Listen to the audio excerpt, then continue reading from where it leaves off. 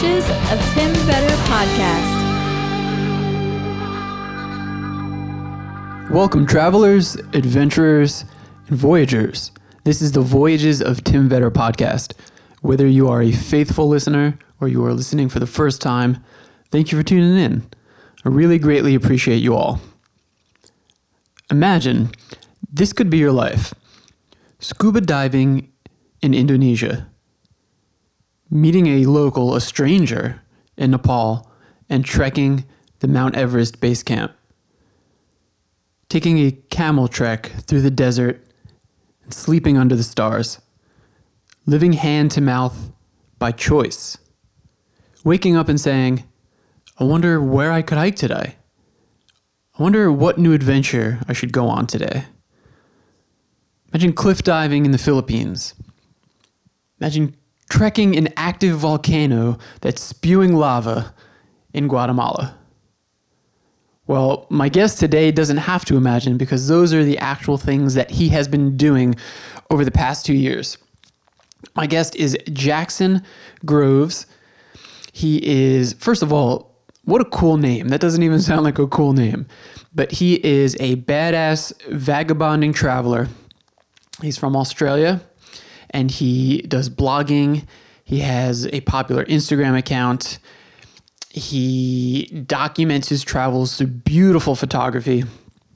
And so far, his travels have taken him through Southeast Asia, the Philippines, Cambodia, Laos, Indonesia. He's gone to Greece. He's gone to Belize. He's gone to Guatemala. Currently, he is in Oahu or Kauai, Hawaii. Jackson's, he's so calm and cool throughout this conversation that I'm getting so geeked up by his pictures and the stories that he's telling me, but this just seems so normal to him. And that's actually a question that I asked him. Has this type of a lifestyle become normal to you? Because I think that so many people that are watching his travels and that are going to be tuning into this episode are doing so because they want a glimmer of that life. Hey, that's me watching him. And really, his pictures are really, really beautiful. I first discovered his work through Instagram, and I've been voraciously reading through his blog in preparation for this episode and now post. It's really, really beautiful, and I think that he pretty adequately breaks down how to do what he's doing. He does a lot of couch surfing. He does a lot of hostel stays. We get into this, but he hasn't spent more than $12 on an accommodation throughout his travels. That's pretty incredible. He's pretty honest about the fact that when he gets ambassadorships and things like that, he's staying at nicer places, but that's because that's paid work. That's not something that he's paying for.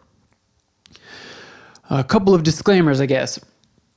So the first maybe 10 minutes of this episode, the sound is not so great. Jackson was in a Starbucks getting work done when we started the call, but then he goes outside after a little while, and that'll kind of seamlessly transition, and then the sound's a lot better. Now, sometimes this is just kind of what we have to deal with to put out episodes. This one wasn't such a great time difference, but Hawaii is 5 hours behind New York. And I recorded this at 12 a.m. after the Super Bowl. So there's, sometimes there's a lot that goes into putting these out. I am not complaining by any means. I absolutely love this, no matter if it's 3 a.m. or whatever the circumstances are. But that's just the reality of it sometimes, that, it's hard to get super great quality through a phone call. And then, obviously Jackson's real busy, and we talk about this.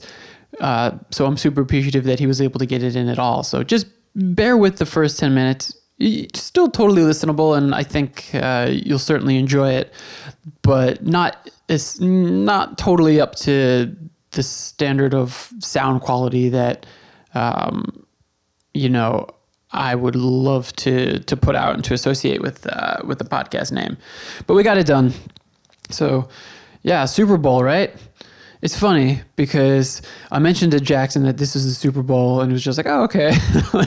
And I talked to Chitra, who's on an episode of the podcast, who's Indonesian, and I mentioned the Super Bowl, and she was like, "The what?" So it's funny because I think it's just giant global event, and while it's giant here in the States, I guess it's not so global. Okay. Let's see here. What did I want to say before getting out of here? All right. So Jackson has these Lightroom presets that he sells, which are a photo preset for your camera that cut down on the editing time afterwards. And so what I want you to do is tune into my Instagram for about a week, 2 weeks after this episode is published, because I'm going to do a contest in which I give away a copy of these presets. So go to my Instagram, The Voyages of Tim V, and see how you can do that. Also, go check out Jackson's stuff. This is what he does for a living. His Instagram is jackson.groves. His photo presets are at filter grade. And of course, I will post all this stuff in the show notes, so you could also just check that out. But his blog is Journey Era. And again, he's got really amazing pictures. Gosh. He does some drone photography. He's obviously got a real sweet camera. He's got those presets. And he's got pictures from all of the destinations that he's been to, and they are gorgeous. A lot of cliff diving, a lot of swimming, everything shirtless. It's funny, I asked Jackson after the fact. I had this written down to ask him, but I'm like, hey man, how do you stay in such good shape? I think you're one of the only vagabonders I've seen with a six-pack. And he said, that obviously he's living as cheaply as possible. So he said, local gyms, outdoor gyms, body weight exercises, and then obviously he's quite active. We talk about this in the episode, but he's not, sitting around on the beach all day. He's moving on the beach. He's hiking. He's seeing sights. He's always moving. And he said he's not a big partier. So yeah, that's what an active, happy, healthy lifestyle will do for you, folks. So there's your answer. Okay. I had fun doing this. As always, I hope that you enjoy it. Shoot me some feedback. I always love that. Yeah. Enjoy it, folks.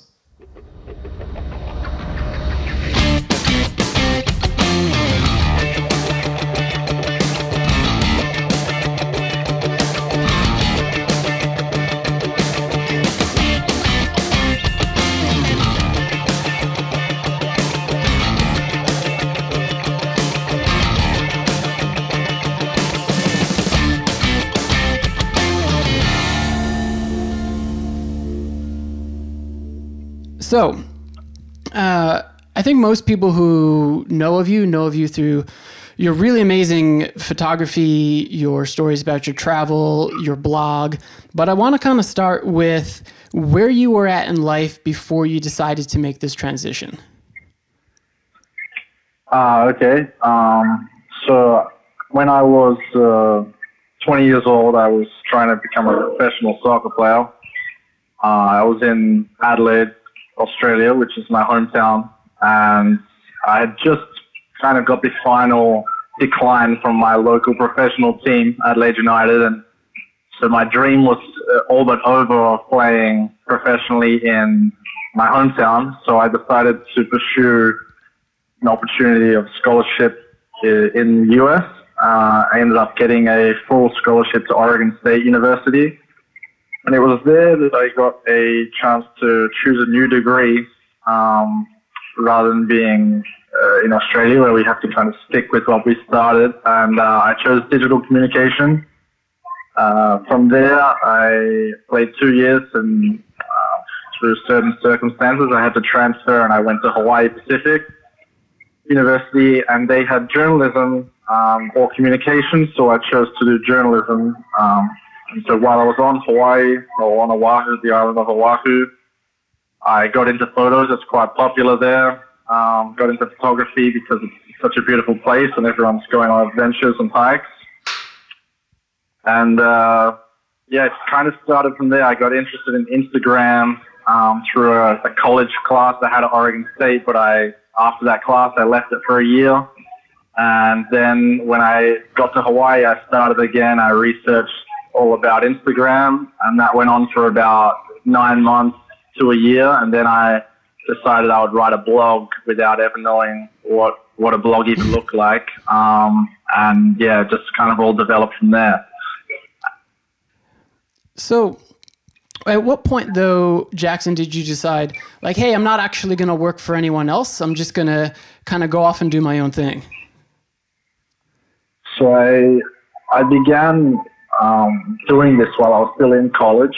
I was on a scholarship that allowed me to have my housing and some of my living expenses covered. And I had already began start making some money online through Instagram while I was still in college. So it was kind of a transition that happened not all of a sudden at one turning point. It was,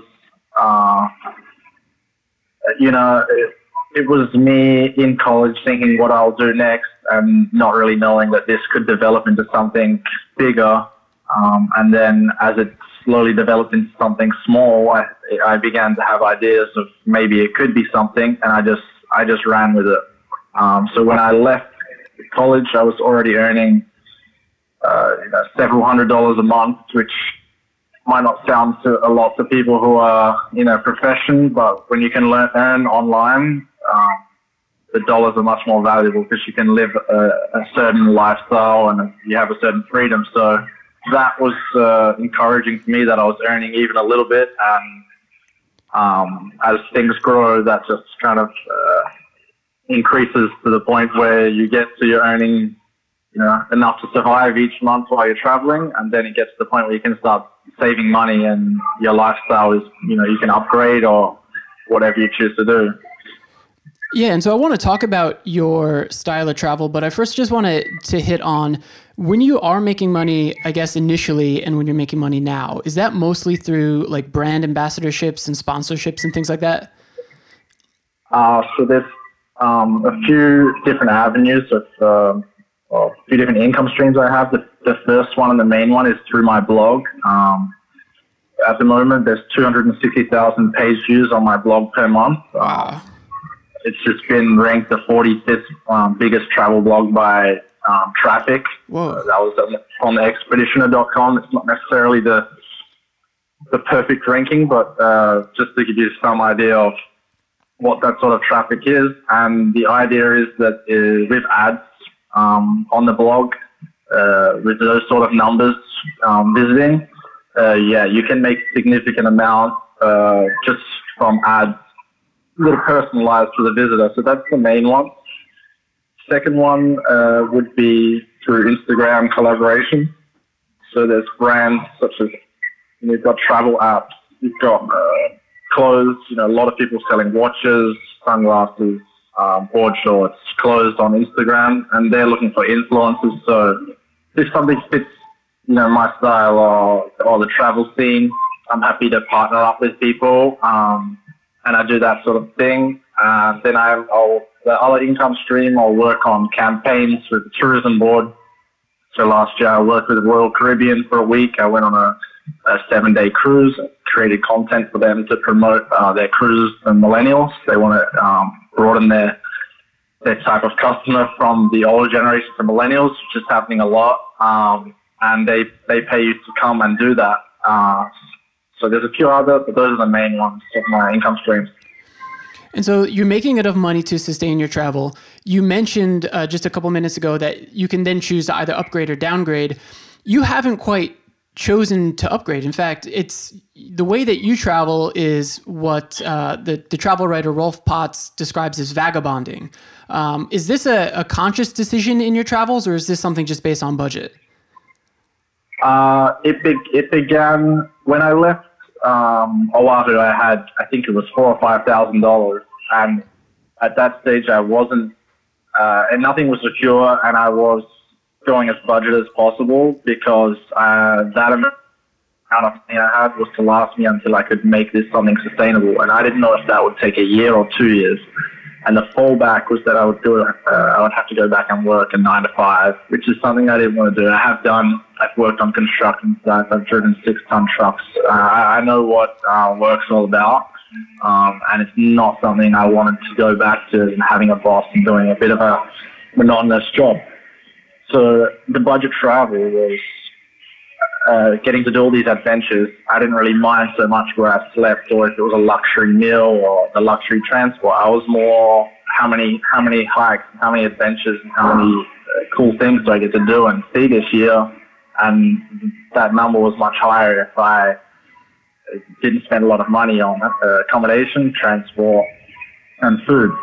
So at the beginning, that's why it was budget, and it's been budget my whole life. I spent 6 years in college, so you never have a lot of money doing that. Yeah. But it's gotten to the point now where, I'm living well beneath what I'm earning each month. But the reason for that is that I don't like the idea of upgrading the lifestyle purely because of earning more money. And the big part about why I choose not to do that when it's a travel lifestyle is because if you go to a hotel, the types of people you're meeting at a hotel are generally not the adventurous, outgoing, young crowds.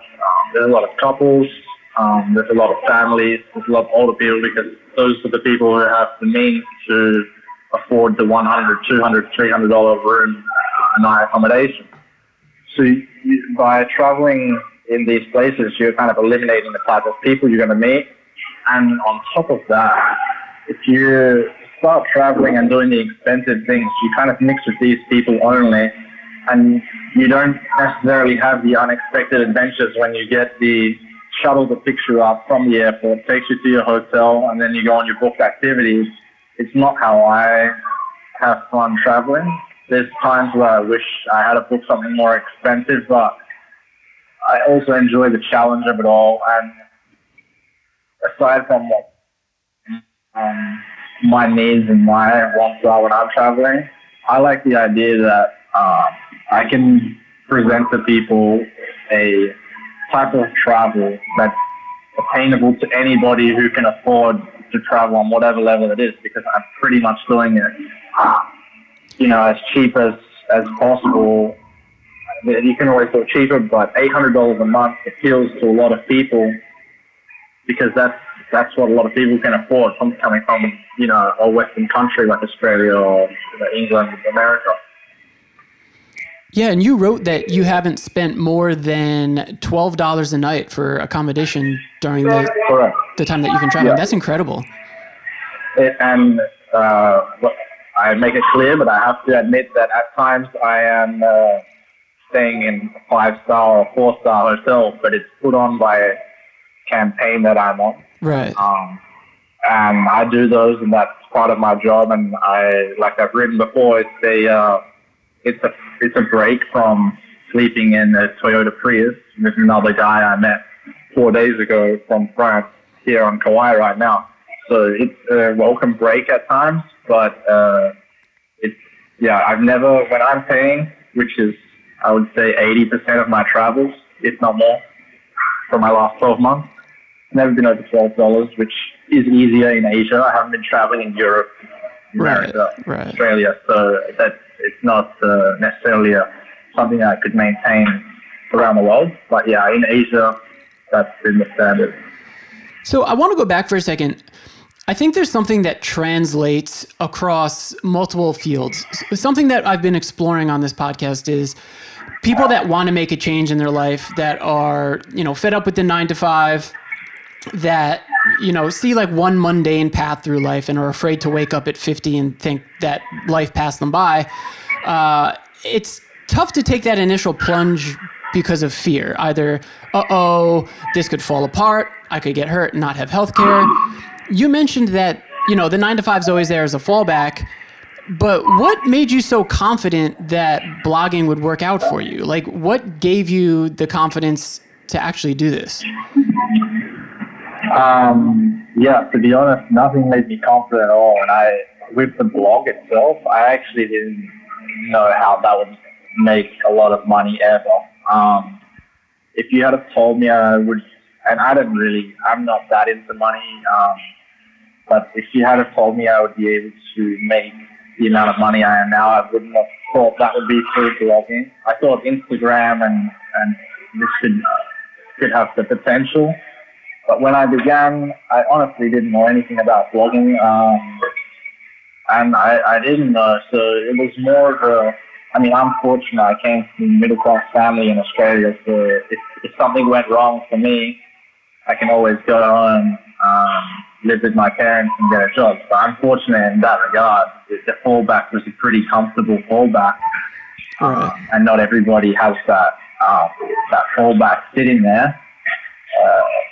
And I'm well aware of that. But, even with that fallback, it's a heavy blow to take most if you had to fail, mostly because a lot of people are kind of waiting for the failure when they see what you're setting out to do. Even if they're not wishing it upon you, people are like, wow, you're going to travel and then what? And I still get the then what now. So I think the confidence thing, it was I just like a challenge and I don't really give up unless my hand is forced. So I just keep going and keep finding a way to make things happen. When you started out, were you traveling with friends, or are you doing these, these excursions and these trips to these countries? Are you doing this solo? So when I began, I was on Oahu, still in college, and it's part of. I think it was lucky that I started there. So I was on Oahu. I was living with my girlfriend and 3 roommates at the time, and I started documenting the adventures we were having on the island of Oahu. This island has 8 million tourists a year come visit the island, as far as I know, and there's 1 million people who live there. So it's a really high traffic place. So everything I was writing is now read by a ton of people who are visiting, and that's been, I think, a lot to do with the popularity of the blog. But we started there, and that was nice because I had the comfort of not traveling, but writing about the adventures. Because it's hard to travel and write on the go. So it was a good 3 months of blogging in one place before I set off to travel and blog at the same time. I mean, your pictures are amazing. Your blog is full of amazing pictures. It seems like you have a number of friends who are really talented photographers and friends who are talented filmmakers. So what I'll do is I'll put the in the show notes, I'll put links to all of your work so that people can check it out. It's amazing. But there's a number of photos from places that I haven't been yet. And I want to bring up some of these places, and I want you to either explain your experiences or a story from that place, or just tell people what that place is all about. Is that cool? Okay. All right, cool. So the first one, I've seen this before. It's amazing, and you've got some beautiful shots of it, but it's the 9 Arch Bridge in Sri Lanka. Yeah. So what's this all about? So this bridge, it's just in Ella. It's a famous town in Sri Lanka, quite popular with tourists. And this bridge, trains are amazing in Sri Lanka. They go throughout the countryside, and people take the train as a tourist attraction, but the locals take it as a mode of transport between towns. And this bridge has 9 arches. Obviously, it's a 9-arch bridge, and it's a real amazing structure that people go and visit just to check out, and the trains still run across it. And I believe the real interesting part of the bridge is that it was built without steel. It was meant to be built with steel, but during the one of the world wars, I can't remember the exact history on it, but they had to build it without the steel because the steel went to create weaponry. So they built it all with bricks and other, I don't know exactly the materials, but yeah, so the locals who were left over, who weren't fighting the war, were building the bridge. I have to double check that history, but I'm pretty sure they made some real architectural feats to put that together. What kind of a trek is it to get there? Does the train run from a central city? So I believe it comes from a town called Demodara, and it goes to Ella. to watch it as a bystander, you only need to take a small walk, maybe 20, 30 minutes or a tuk-tuk from Ella town. Not very far at all. And then it's a 10-minute walk down a hill to watch it, or you can watch from on top of the hill without a walk at all.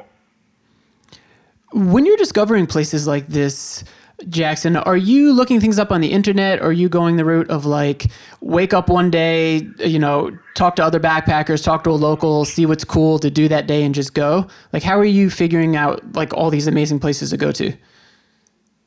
It's definitely a mix, and it's something I've come to realize it's grown into a bit of a skill of going to an island and being able to find everywhere. So I'll definitely research before I get to a place, and I have a plan of what sort of article I want to write and what sort of things I want to experience. Whether it's right now on Kauai, I'm trying to hike all the best hikes on the island. So I've got a list of 20, and then some locals will fill me in on extra ones, and then we discover some as we go.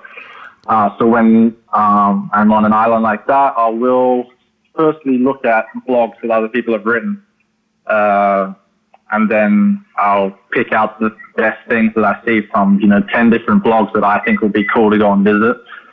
Then I'll you can Google around secret spots, local spots, and then obviously most people don't talk about cliff jumping and the more dangerous stuff, so we throw those in, and most people aren't documenting those.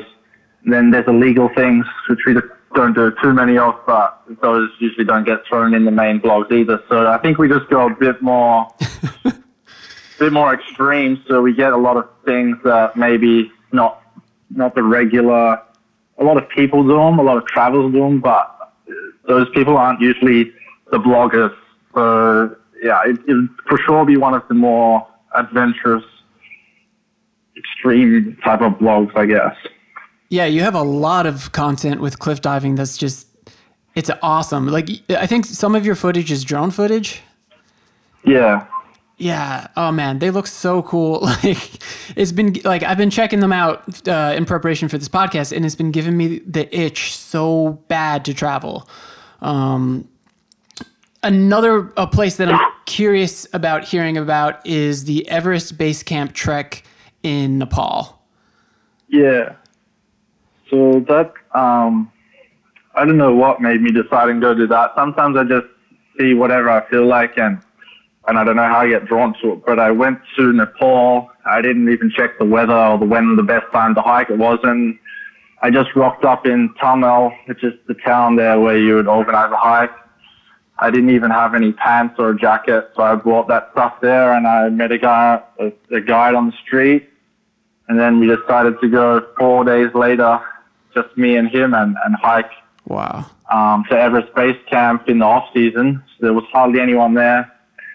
And I got food poisoning the night before the hike. It was probably the worst food poisoning I've had in my life. And then we still managed to struggle through the first day. And then the second day, I was just bedridden. So I spent like 40 hours in the first tea house. Holy shit. Then recovered enough to continue on, and then altitude sickness hit on day 4 or 5. Oh my God. But I was, come day 7 and 8, when we really hit the good viewpoints and the real heights, I was great, and some other people got the sickness then. So I ended up, it was a real battle. And I vlogged daily. That was the only time I've ever daily vlogged. So it's actually all there. People want to see the struggle. But wow. Yeah, that was an unreal experience. It was like Planet Mars, and there was often no one around. I remember being at the top of a mountain, 5,500 meters high, and the guide and I were rolling rocks down the mountain, seeing who could make it last the longest, and there was just no one anywhere we could see for miles. So it was insane. Wow. That's amazing. Yeah. So another one, I've been to Indonesia, but obviously it's like 13,000 islands, so it's so vast. But you posted pictures from an island that I hadn't even heard of, and I'm most likely butchering this name. But the next place I want to ask you about is Raja Ampat in Indonesia. Yeah. That's really amazing region, Raja Ampat. It's part of Indonesia, but it's bordering with Pulau. So the people there, they look and they have different cultures to the Indonesians in Jakarta or what you find in Bali. They're divers, they're by the ocean, and it's definitely more isolated. So we went there on a scuba diving trip. It's kind of one of the meccas for scuba divers because it is so isolated and expensive to go to and all that. But it has some of the best diving in the world. They have manta rays there. They have all sorts. We scuba dive, I think, 5 times in a few days.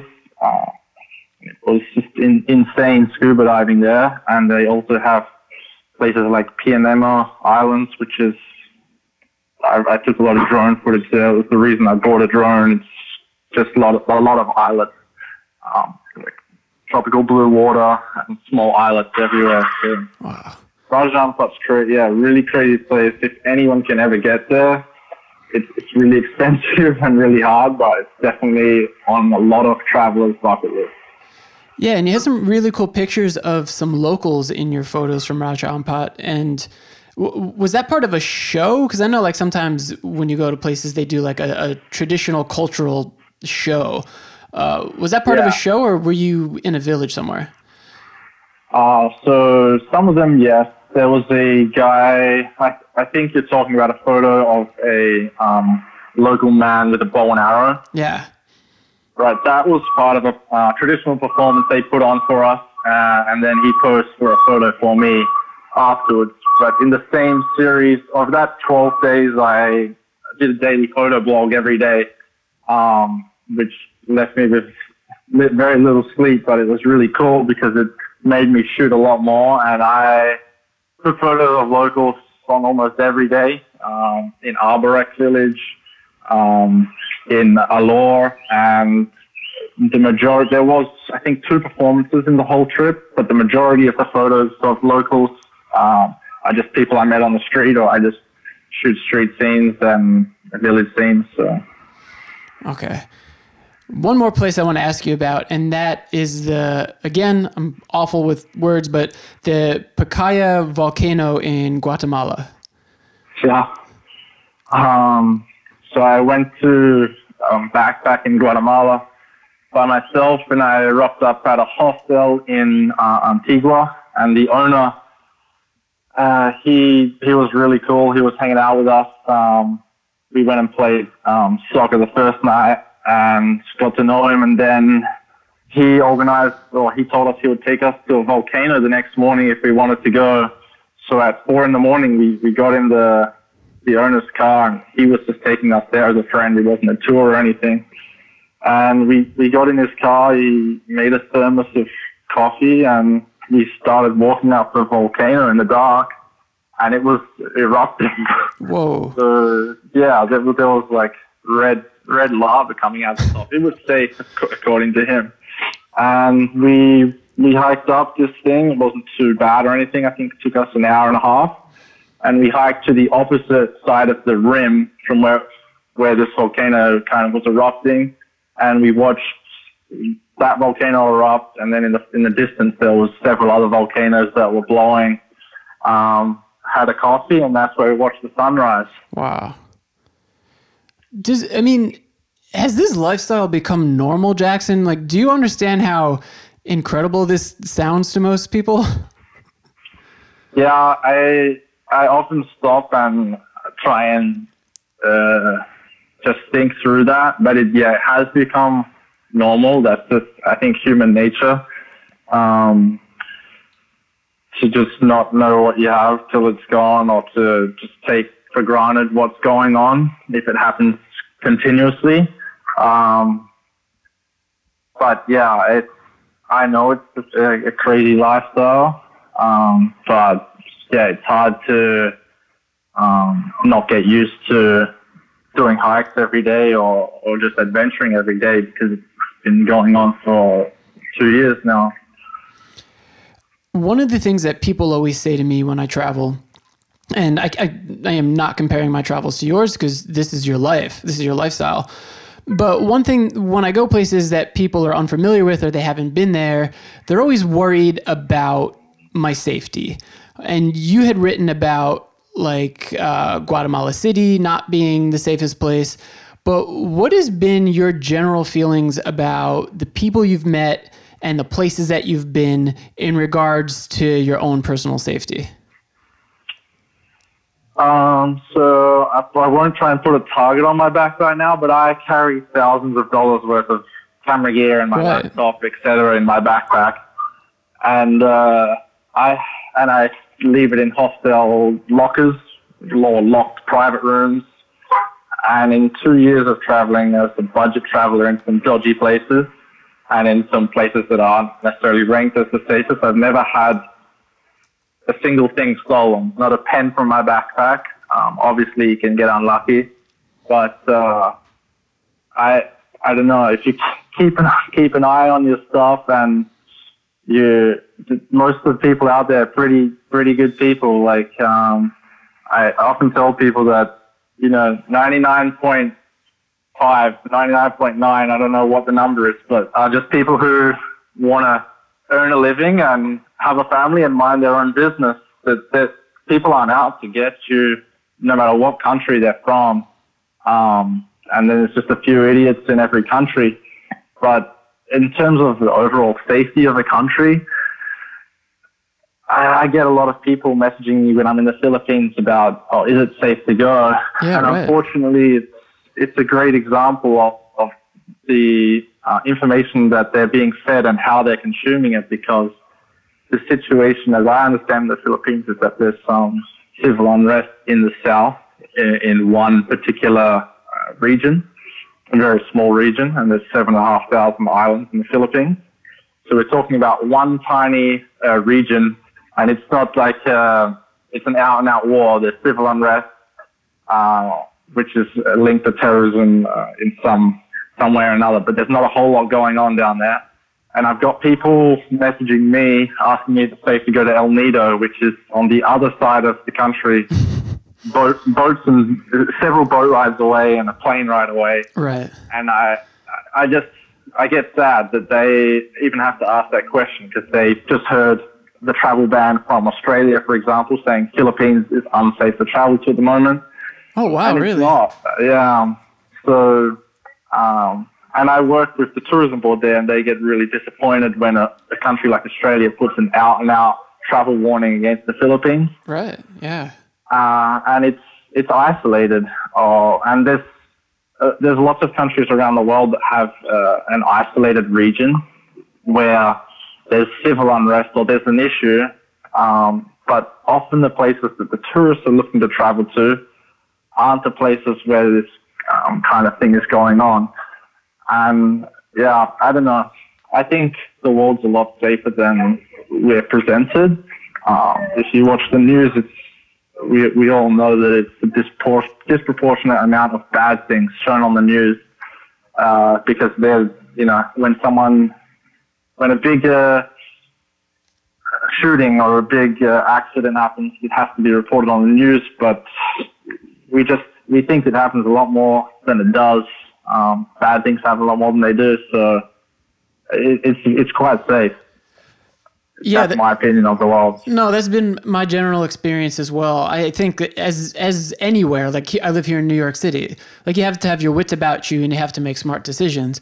But that's anywhere. Like if I'm walking down a completely dark street here in Brooklyn at 3 a.m, like it's probably not the best thing to do, and that's going to translate to any city or any town in the world. Right. You mentioned. I'm sorry. Bad things happen in a lot of places, and some of them, it doesn't matter, if you have your wits about you or not.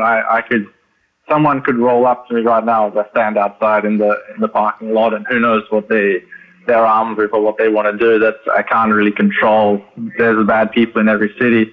But the last things I had stolen was 2 bicycles while I was staying in Hawaii. Wow.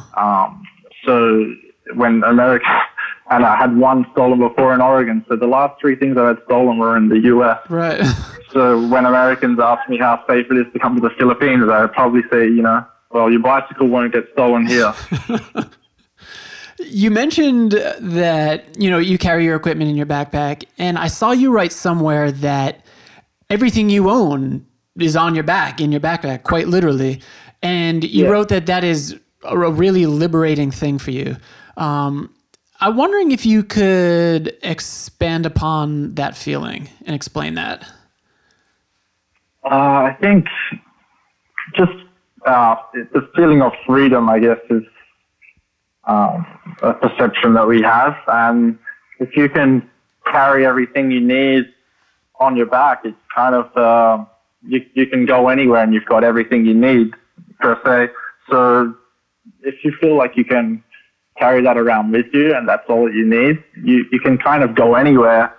You don't need to come back for anything, or you've got it all with you. So you just feel kind of, you have the ability to roam. I get the same feeling when I travel in a van or a car. The feeling to be able to park anywhere and there's no going home or having to travel here and there. It's a feeling of just being able to go wherever and do whatever you want. I guess it kind of goes back to the vagabond. But yeah, until you wake up at the beach or you spend 3 months away from home with a backpack, you probably don't understand the feeling of not having to go home or not having to have a base or anything like this. It's just that it's you and that's all it is, and just some clothes.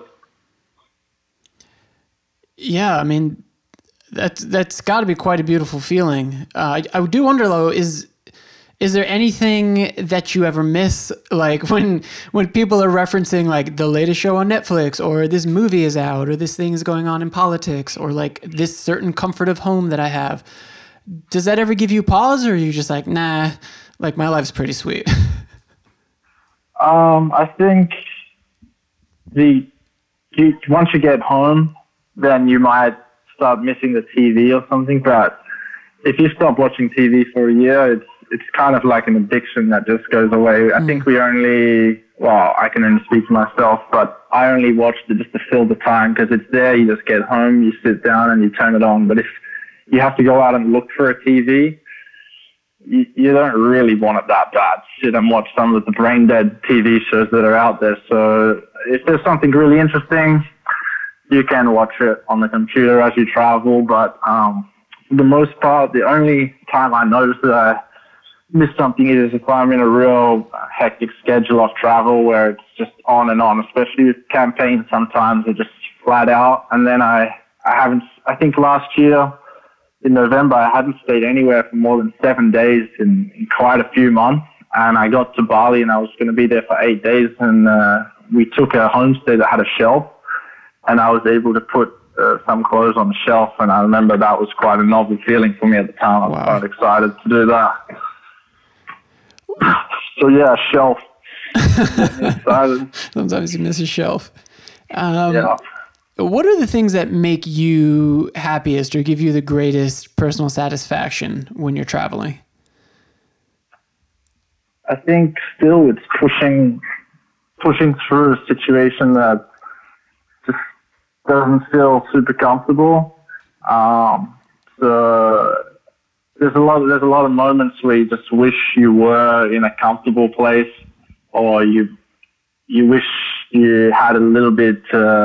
You hadn't pushed yourself out of your comfort zone. I guess that's the whole idea. But once you get through that, which is almost every time, things just work out. You grow an inch, and you try and take on something bigger the next time. And I think, just being able to grow in confidence to the point where I'm happy right now to be sent to pretty much any country in the world and just see who I meet. And I just couldn't have even imagined us doing that when I was 20, and I still hadn't really traveled a ton. So when you look back, I think the things that make you happy is growing that inch each time, and then it all adds up into this huge wealth of experience. And for me, that's translated into confidence and just the ability to go around and be happy to meet people from any culture that look, any way with any skin color. Do you have a long-term plan? Is there a cap at on 5 years or something like that? No, I think I have been the whole time, even at the start of all of this. I've been very good with the flow.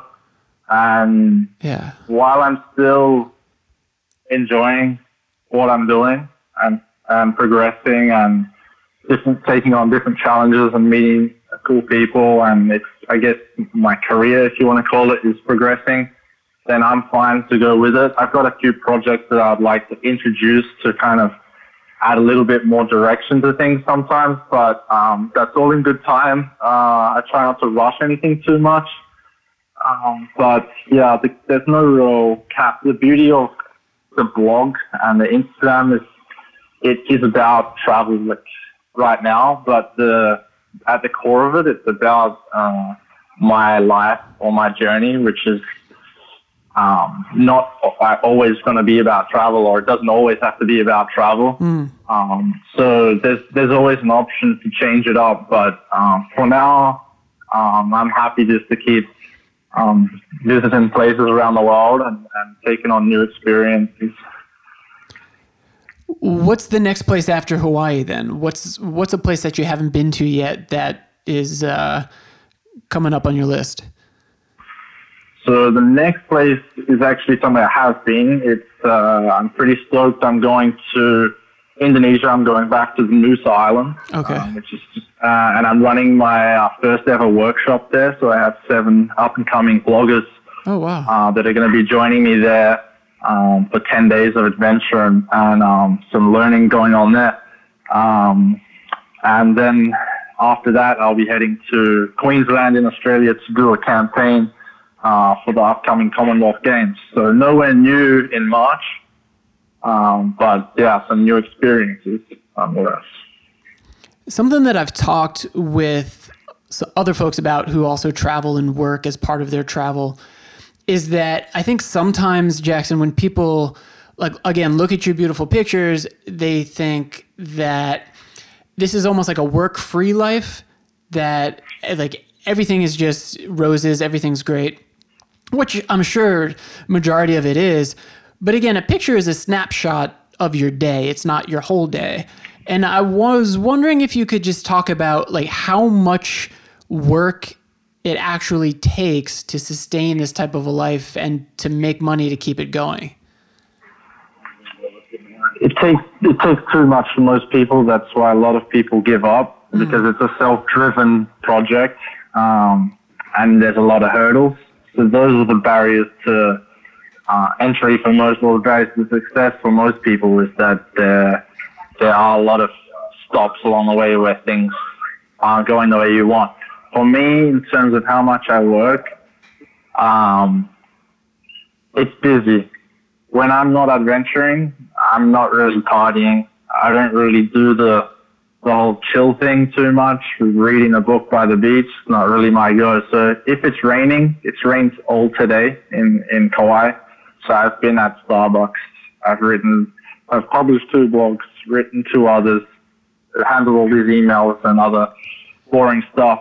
And then if it's sunny tomorrow, we're going to go hiking. So I kind of run with the weather a little bit, I guess.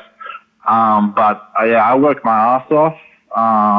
The people who know me and the people who travel with me, they know what goes on, and it's a hustle. And if you stop hustling in this industry, it's like anything. There's always someone else who's going to be working harder than you. So I try and be that guy who's the one working harder than everybody else. And in the end, it gives you the opportunity to, let your work, which is a blog and an Instagram, arise in what is essentially a competitive field. And it's not something that you can just say, oh, well, just enjoy yourself all the time and it'll take care of itself, because it's not. It's a really competitive thing, and you have to be strategic about how you do things. And you will get left behind if you don't. So you have to hustle on it, and that's what gives you the opportunity to, enjoy the fruits of your labor, which is the travel and the adventure long term.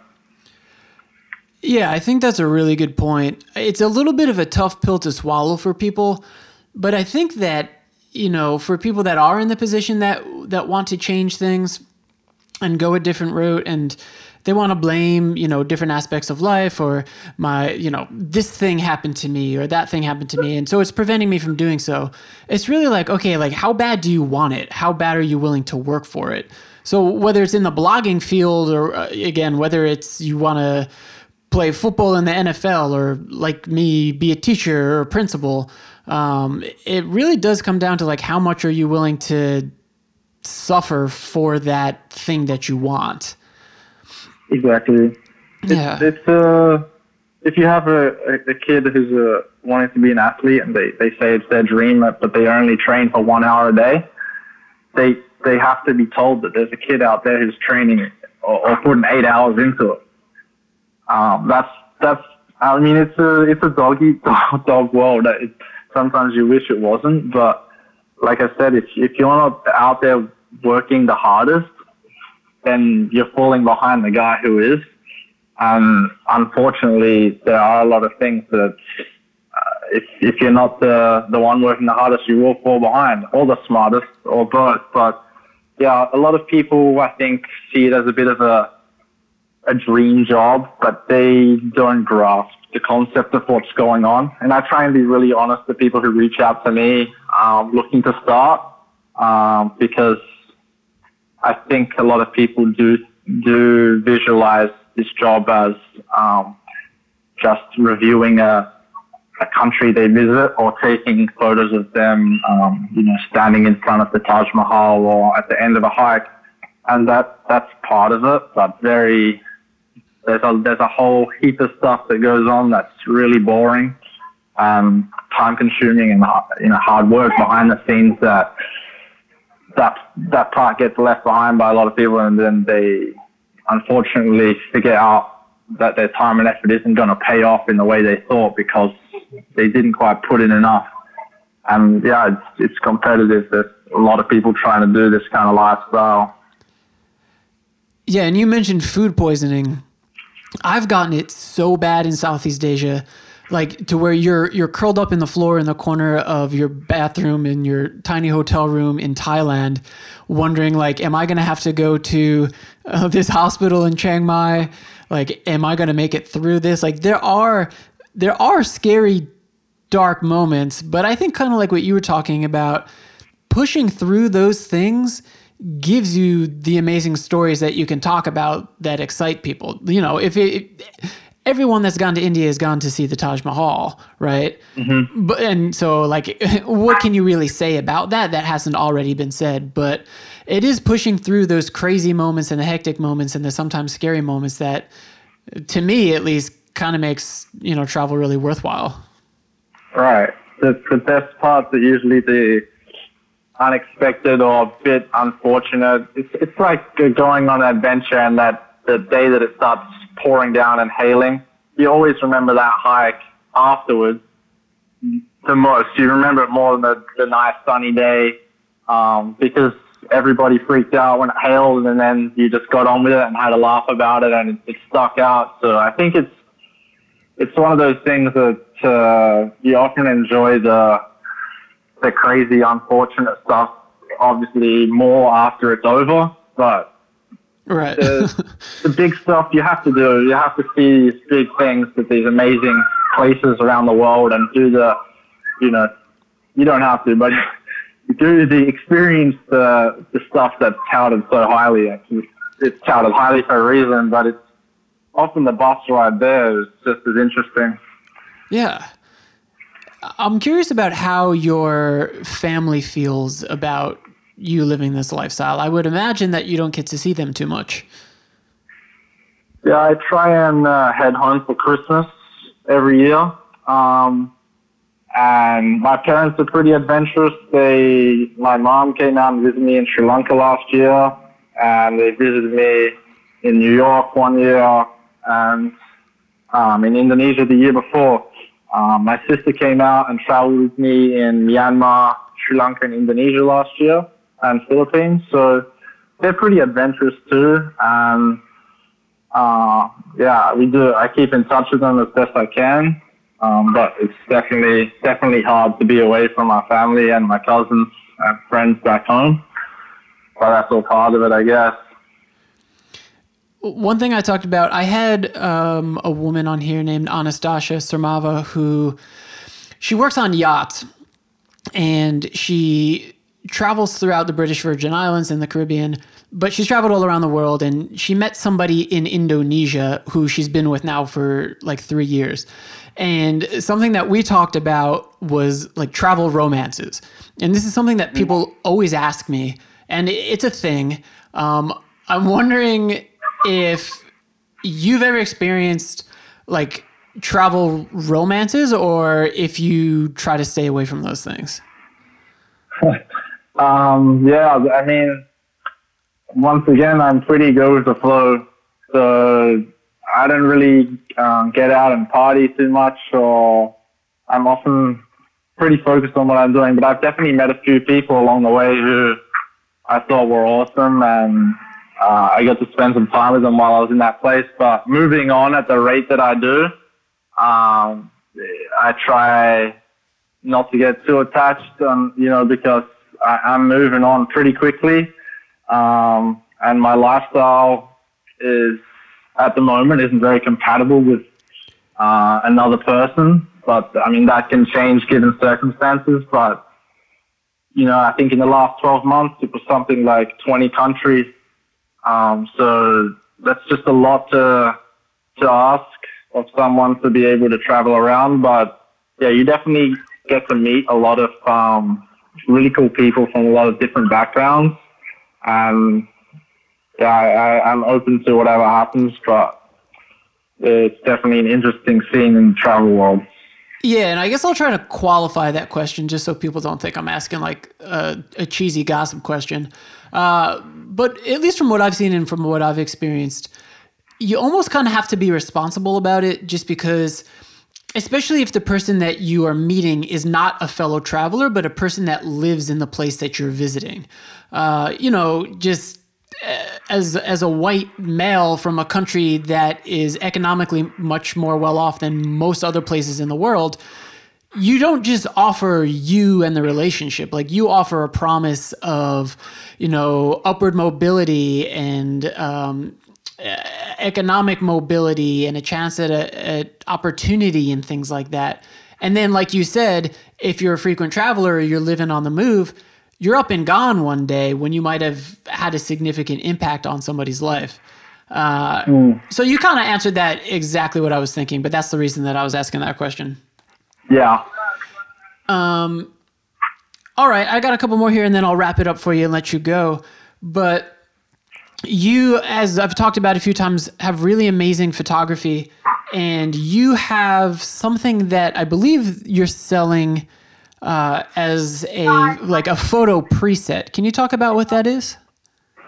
Yeah, so Adobe Lightroom is probably the most popular photo editing software out there. It's pretty simple to get to know how to use. I think it costs about $10 a month for most people to have in their computer, and it allows you to organize all of your catalogs or your albums, I guess you could call them. So I have all of my photos organized in there. On top of that, you edit your photos in there with different presets, or you don't have to use presets, but you can edit them in there with quite a range of tools, and it's used by most photographers around the world in conjunction with Photoshop. And what has been happening a lot lately is people like myself have been creating presets, which is if you're editing your photos time and time again with the same color grading and same effects. So some people like to, have things a little bit darker. Some people like to change their blues to a little bit more of a teal. And you got all these little nuances from each photographer. They'll create a kind of preset that they will throw on top of a photo. So if they have a sunset shot they've taken, they know they're going to put their editing preset on top of that, and it will make an effect on the photo that's the same every time, so they can keep a consistent theme throughout their photos, and it also saves them a ton of time on editing, not to have to make all the individual changes each time. So the idea is that if you put someone else's presets on your photo, you should be able to achieve similar tones, effects, colors, shadows, and contrast as they're seeing in their photos. And I've bought people's presets before, and looking at their techniques, and just, you can see the things that they've changed in the settings that's now applying to your photo. And it actually taught me a lot about editing, and I learned from some really high-level photographers what they were doing to edit with their photos. And now, it's becoming quite a trend for photographers to, share and sell their presets with other people, and they can get the same effects as the photographers having on their photos. Awesome. Jackson, is there anything else before we go that you want to plug, or any message that you want to give to people who are listening?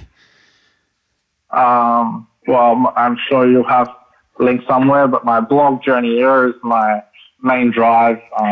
A lot of people on Instagram don't necessarily know I have a blog, even though I'm promoting it all the time. But I am a blogger. It's journeyera.com, and I blog probably 3 to 5 times a week on there, and one of those is the weekly. It's a weekly review I do. I've done 81 in a row, and the blog is the best way to keep up to date with all of my travels and just see a lot of cool places out there that you may want to visit or check out. A message to people would be to be relentless in chasing what it is that sets your soul on fire. It's a bit of a dramatic statement, but if you really just stop and think about that, whatever it is that is really driving you, or that key motivation, that key goal that you have in mind, you have to not just have the goal, but you have to be relentless in chasing it to the point where even on the days where it doesn't feel like it's working or it's pointless, those are the days that you drive through, you push through, and it ultimately, if you put everything into it, you can leave no excuses behind, and if it doesn't work, you can only blame the circumstances and not yourself. But don't ever leave the result in your own hands. Let it fail because of something you couldn't control. Just give it every single thing you have, and you'll more often than not see the result come through if you do that. Awesome. I love it. Well, thank you for doing this, brother. I really appreciate it. Yeah, welcome. Thanks for having me. Awesome. And that's the episode, folks. Check out Jackson at journeyera.com. Check him out on Instagram at jackson.groves. Check me out at The Voyages of Tim V on Instagram. And you can email me at thevoyagesoftimvetter@gmail.com. As always, everybody, I greatly, greatly appreciate you tuning into this podcast. This sustains me in ways that few things can, and it makes me so happy, and I just absolutely love to do it. And folks, as always out there, please take care of each other.